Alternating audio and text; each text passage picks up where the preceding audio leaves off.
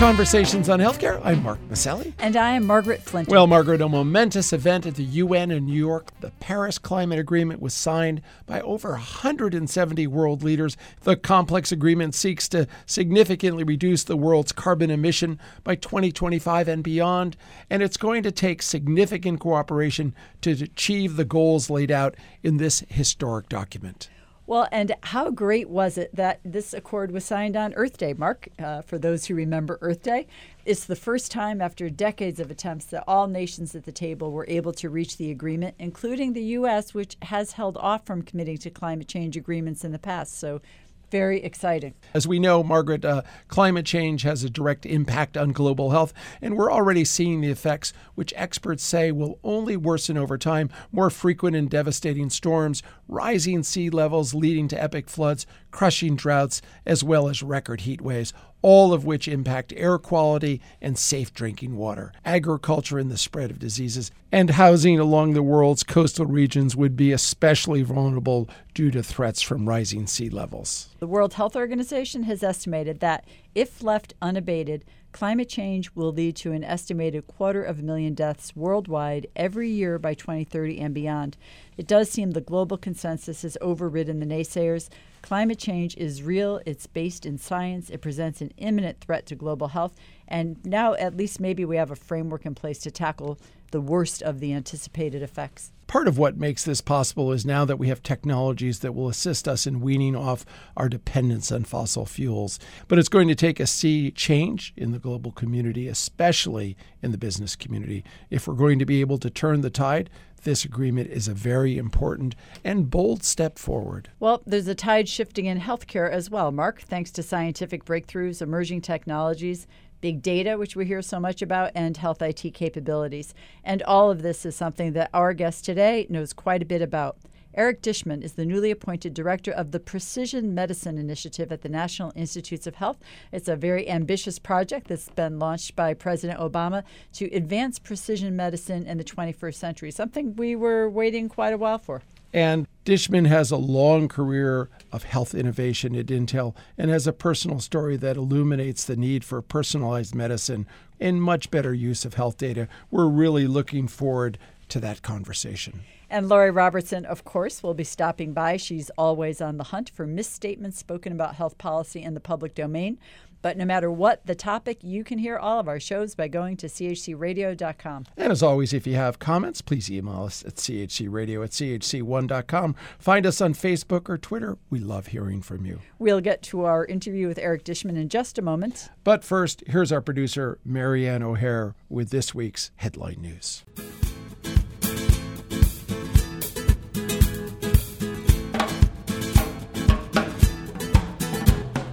I'm Marianne O'Hare with these healthcare headlines.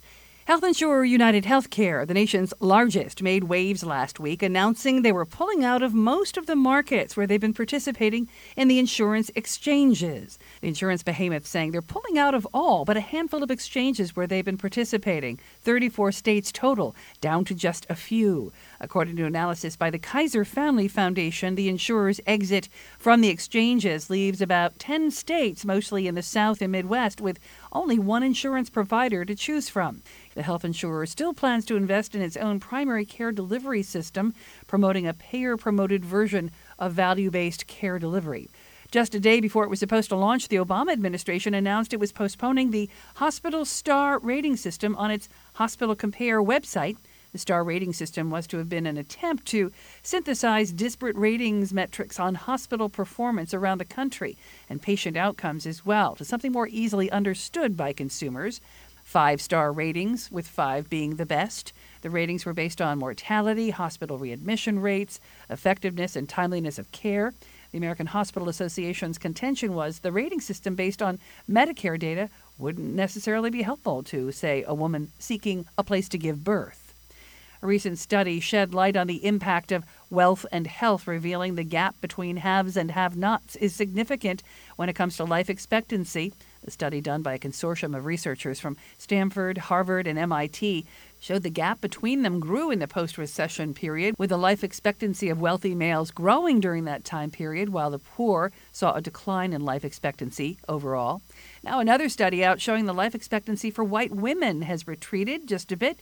Alcohol, drug abuse, and suicide being pointed to as some of the reasons. Decline for Caucasian women was slight, 81.1 years, down from 81.2 years overall. And type 2 diabetes expected to afflict some 89 million Americans by 2030. The baby boom generation aging into a tsunami of chronic illness. Conventional wisdom has been, once diagnosed, always thus afflicted, with an illness that will get progressively worse over time. There's some mounting evidence the condition can be reversed with diet.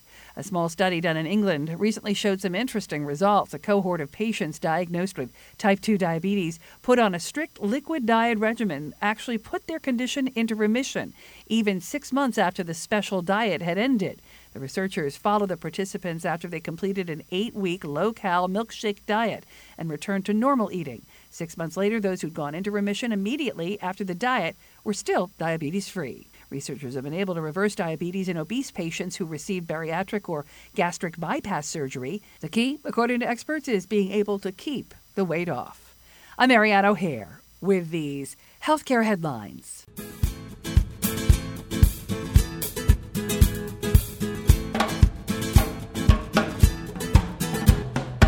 We're speaking today with Eric Dishman, director of the Precision Medicine Initiative Cohort program at the National Institute of Health.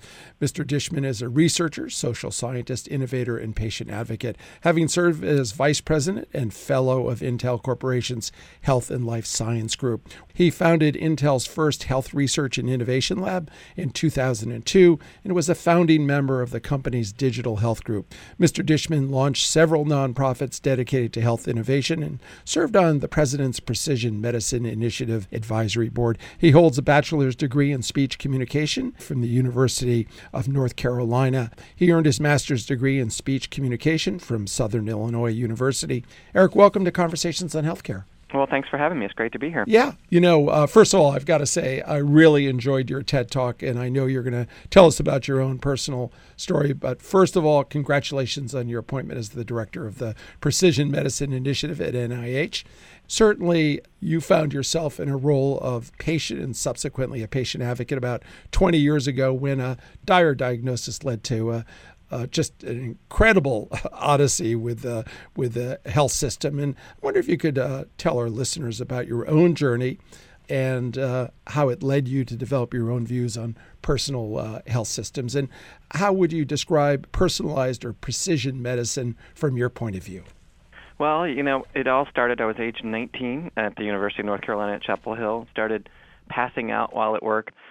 Was a healthy guy, was training for a marathon at the time, couldn't figure out what was going on with this, and, eventually started doing scans and different things in my body and found out I had a kidney problem. And it didn't take long before they came and said, you have a rare form of kidney cancer and you've got about a year to live. This, at a guy who felt no pain, felt Right. just fine, was running a lot. And that basically started a 23-year odyssey of cancer and cancer treatment, more than 6 rounds of treatment of, between immunotherapy, radiation therapy, chemo, different combinations therein. After about the first decade, when they said, each year you'd live for another year, I said, it's been a decade now. I think you just need to stop saying that. Good for you.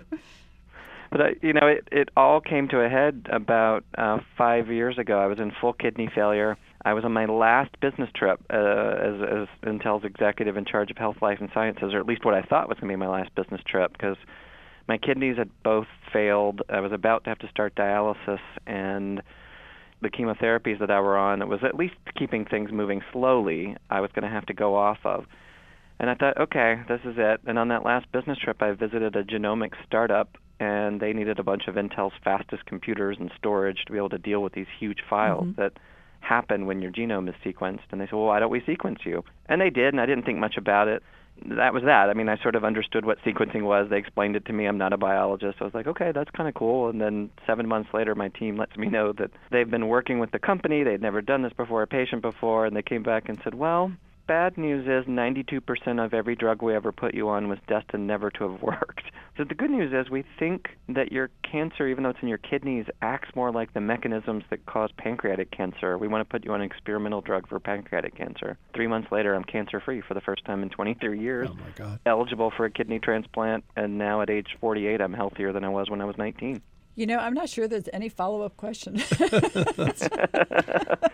Well, the question is, how do we make that available to everybody? That's exactly the question I was going to ask you. Yeah. But it is just a conversation stopper. And even while you're at Intel, your passion for innovation, as you oversaw research and development of wide-ranging technologies that have helped advance personalized medicine, is legendary for this. And you've talked about how, as a teenager, you even crafted your own telemonitoring solution from products you found at the local Radio Shack for a grandparent dealing with Alzheimer's. In all seriousness, it seems the infrastructure hasn't been there, but the funding incentives haven't been in place until now either. So talk about this recent shift in the incentives part of the equation and your sense of whether this is going to lead to a real acceleration of personalized medicine.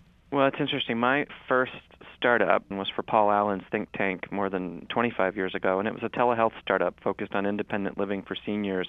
That had been motivated by certainly caring for my grandmother when I was 16, and also had been motivated by the two of the times that I came closest to death in my own cancer journey were driven by hospital-borne infections. And we've known for a long time that you could actually do care effectively, safely from the home. But until the paradigm of payment for healthcare shifted from fee-for-service, and until we start to shift the incentives towards prevention, we're stuck in this perverse incentive world in which, hey, care at home that can be done more safely and cheaply, well, sorry, don't get paid for it. Well, until you have great people giving the best care possible in a very reactive medicine paradigm that the financial incentives didn't match with. And in my Intel role running global public policy on healthcare, in addition to the other things I did, showed great value to them that they really wanted, could never see a market. The moment these healthcare reforms started to pass, the innovation engine started up. And there was suddenly incentive for hospitals to want to figure out how do they distribute care beyond the hospital. How do we understand your genetics and your medical history and collect all that data on you so that we can develop a prevention plan that's going to keep you from ever having to go into the hospital? We've been reporting on since the President's State of the Union address, where he announced the Precision Medicine Initiative and goals to research a cohort of about 1 million Americans and supply that vital health information and biosamples to a central data bank, all, of course, de-identified. And you're working with NIH Director Francis Collins, who we've had on the show a couple of times, who's looking to the nation's community health centers to help provide many of these volunteers. Could you talk to our listeners about how you plan to get this first important step underway? Sure. As a patient, I said, oh my gosh, this is a means by which I can achieve my now life goal of getting other patients access to the same kind of care. This is a global competition, and as we see the investments in China and Europe to be at the forefront of precision medicine, the Cohort program is this audacious goal, and we're going to achieve it, of 1 million or more American volunteers being willing to donate their data to science and to accelerate science and medical breakthroughs for precision medicine. Nowhere in the world have we ever collected data on a wide range of people with health status. This will be 1 million Americans with a diversity of disease states or wellness states, and we'll understand for the first time with new data types the unfolding of disease, and at a size of a research program where we'll even be able to make discoveries around rare diseases that you can't understand until you get 1 million or more Americans actually volunteering for it. It'll also be things like genomic data and the new areas of like wearable data and imaging data as we start to see more and more smartphones and wearables around. So the combination of those data types as well as the diversity of the people in the cohort will help us make breakthroughs in people that have never been studied before. Well, Eric, I understand that resources have also been allocated to the Office of the National Coordinator for Health IT to foster interoperability between systems to facilitate the flow of all this data. How are you going to tackle what has until now been a kind of daunting gauntlet for developers to run in order to bring discoveries and innovations to the marketplace at a more rapid pace? One of the key aspects of the program is we want any American who to be able to volunteer themselves. It's called the Direct Volunteer Program. The fundamental enabler of that is making it easy for them to tell their clinician, if they have one, or to give them access to clinical access, to say, I want to be able to share my electronic health data for research. And we call it Think for Science. The work that ONC had already done to help build out the nation's infrastructure and getting people adopting meaningful use of electronic health records was a first step. And then the effort to now, and I got to attend the first staff meeting with the secretary, with the head of FDA, with the head of ONC, and see that it's an all-department effort trying to make these PMI efforts successful. Money to the National Cancer Institute, to ONC, there's the Cohort program, and then the FDA, and they're all contributing for the success of how do we accelerate precision medicine for all. Part of the key of this is we're collecting a data set in the Cohort program that almost no other institution could collect at such scale. Enabling all of these researchers with the right access and credentials, obviously, to come and use the data to accelerate their scientific questions, as well as actually citizen scientists who may be interested in using the data set. We're going to liberate this data with the appropriate de-identification and security in place so that 10,000 flowers or 100,000 flowers may bloom of research studies that then move to clinical practice. We're speaking today with Eric Dishman, Director of the Precision Medicine Initiative Cohort program at the National Institute of Health. Mr. Dishman has served as Vice President and Fellow of Intel's Health and Life Science Group, where he oversaw Intel's effort in health IT, genomics, and personalized medicine. Eric, you said earlier that you found the answers to your own medical questions through genomic breakthroughs, and said it obviously saved your life. And you've talked about the ideal personalized health system of the future. That will include each patient having their genomic information as a standard part of their individual health profile. Talk about these emerging disciplines and how important they are to achieve the intended goals of precision medicine, and what kind of infrastructure will be required. Well, the PMI Cohort program and precision medicine in general, there's 4 streams of data that need to be brought to bear. Clinical and claims data, your medical history and database of your past history. Imaging data and other diagnostic data that's been collected over the years for you. Often that's sitting in databases today. It's just been difficult to pull it all into one place and make it more interoperable. And the 2 new emerging data types that we believe will be game-changing, and genomics was in my own case, are omic data types, and genomics is the first one. There's also metabolomics and proteomics, and then the wearable consumer-generated data, whether it's you answering survey data, which many our volunteers will be doing as part of the Cohort program, or collecting wearable data from devices they already have, or new diagnostic devices that can go in the home. It's really the synergy of those 4 data types into knowledge. When I was taught how to be a patient advocate from a patient advocate, right when I got cancer, a woman named Verna, she used the phrase with me, knowledge is survival. And when I was first diagnosed, she took me to the Duke University Library that day and showed me the statistics for people that had been studied with the disease that I had. I'm 19 years old, diagnosed with that disease at the time. I've been told that I'm going to live a year. But when you go look at the studies that inform that knowledge that you only have a year to live, the vast majority of the people that were ever studied were in their 70s and 80s. Very interesting. So they literally had no knowledge about somebody with 19 with this disease.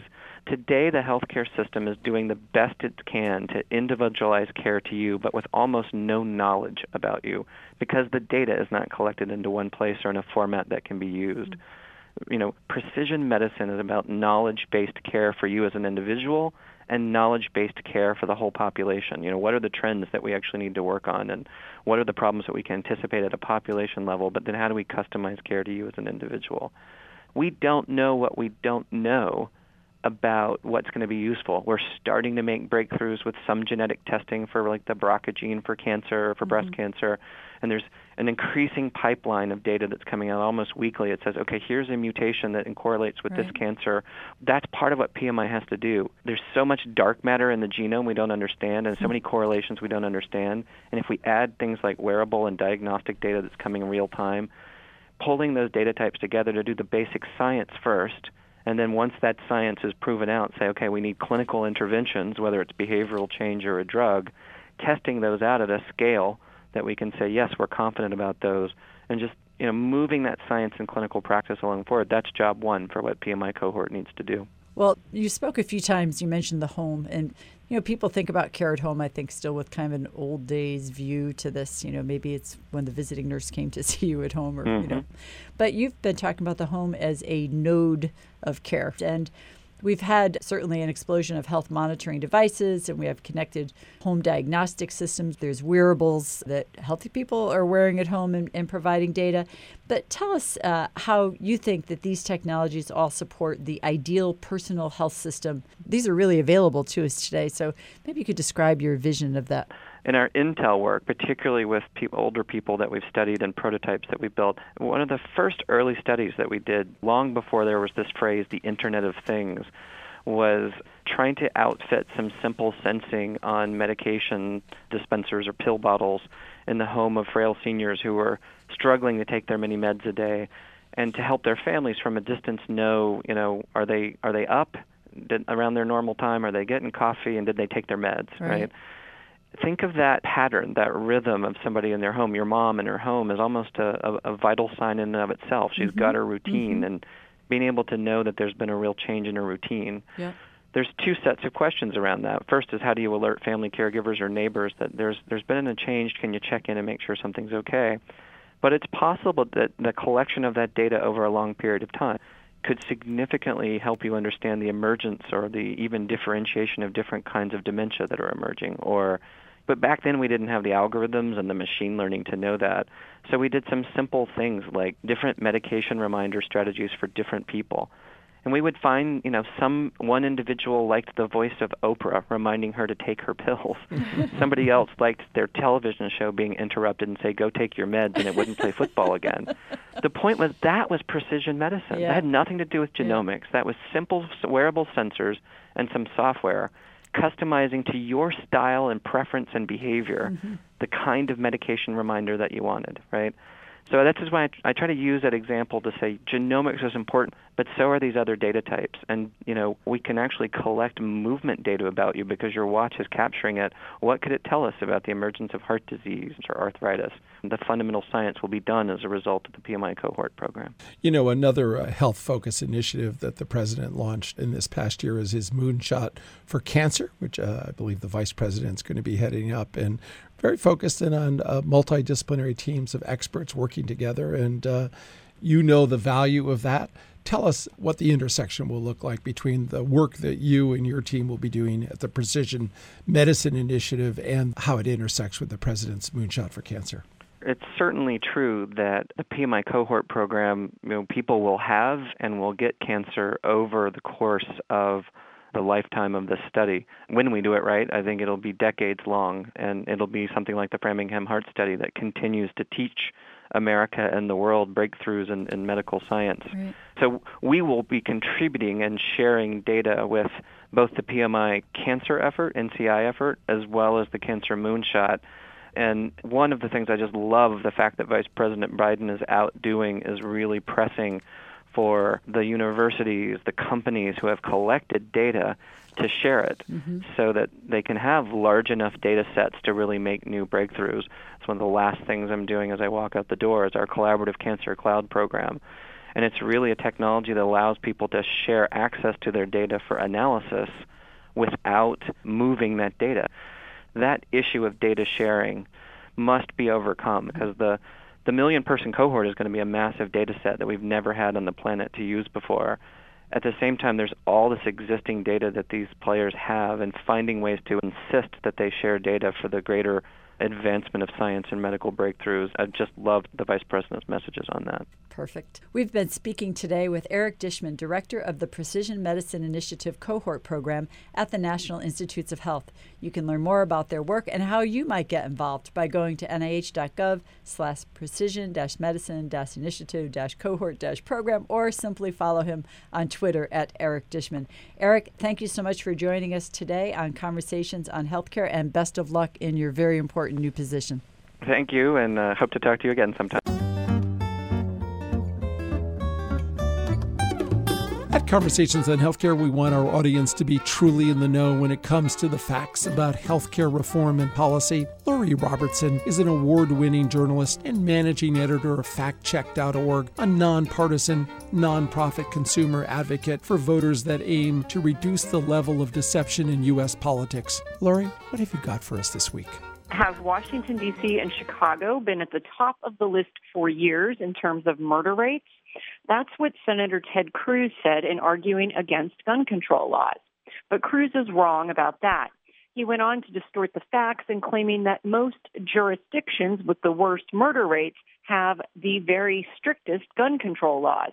Studies actually suggest the opposite. States with a higher number of firearms restrictions have lower firearm deaths. But that's only an association, not a causal relationship. Cruz, who's running for the Republican presidential nomination, was responding to a question about guns being shipped to New York from southern states with more lenient gun control laws. He pointed to Washington, D.C. and Chicago, saying both of them have for years effectively banned firearms, and both of them have for years been right at the top of murder rates. Chicago has been near the top in total numbers of annual murders, but its rate, expressed as a percentage of the population, is nowhere near the top, as a Pew Research Center analysis of 28 years of FBI data found. In 2014, Chicago's murder rate was 35th highest among cities with 100,000 or more residents.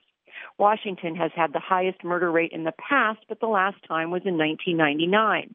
In 2014, D.C. had the 29th highest rate in the country. As for the relationship between gun laws and murder rates, there is no evidence that gun control laws result in more murders, and the Cruz campaign did not respond with any evidence when we asked. Several studies counter Cruz's claim and find instead that stronger gun control laws are associated with lower rates of gun homicide. For instance, a 2013 study by researchers at Boston Children's Hospital and the Harvard School of Public Health measured the strength of states' gun control laws and mortality rates from 2007 to 2010. The study found that a higher number of gun laws are associated with a lower rate of gun deaths overall and for suicides and homicides individually.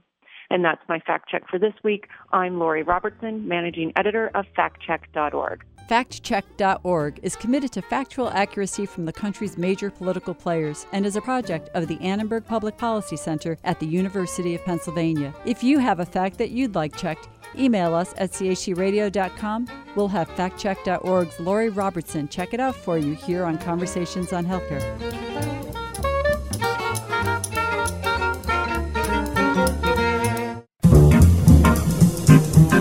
Each week, Conversations highlights a bright idea about how to make wellness a part of our communities and everyday lives. No parent wants to hear their young child's chronic health issues are a result of serious defects requiring complex and risky surgery. But that was exactly the case for 3-year-old Mia Gonzalez, plagued for years with severe life-threatening respiratory issues and multiple hospitalizations. Her doctors discovered the cause was a severe aortic abnormality that would eventually kill her without intervention.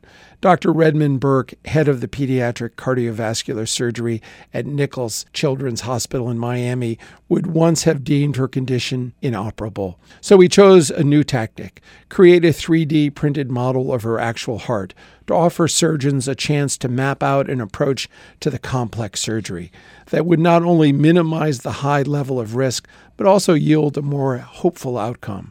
This was printed out because she was thought to be inoperable. And by having this type of model, we were able to conceive of an operation that hadn't been done before, connecting the small veins from her lungs up to her heart. Dr. Burke said he carried the heart around with him for weeks, analyzing the problem from every conceivable angle, sharing ideas with colleagues until they agreed upon the best surgical solution. The surgery ended up being a resounding success. Her operation was extremely successful, and she's recovering very well. And now her life, instead of being measured in terms of days and weeks, is going to be measured in terms of years and decades. Dr. Burke said that prior to 3D printing technology like this, they would have deemed her case inoperable or at least too risky to chance. This offered a visual problem-solving solution before subjecting his young patient to complications from risky surgery. Creating stem cell-generated 3D printed organs for implementation is still years away. This method of deploying 3D technology could help surgeons everywhere create workable solutions to complex surgical problems.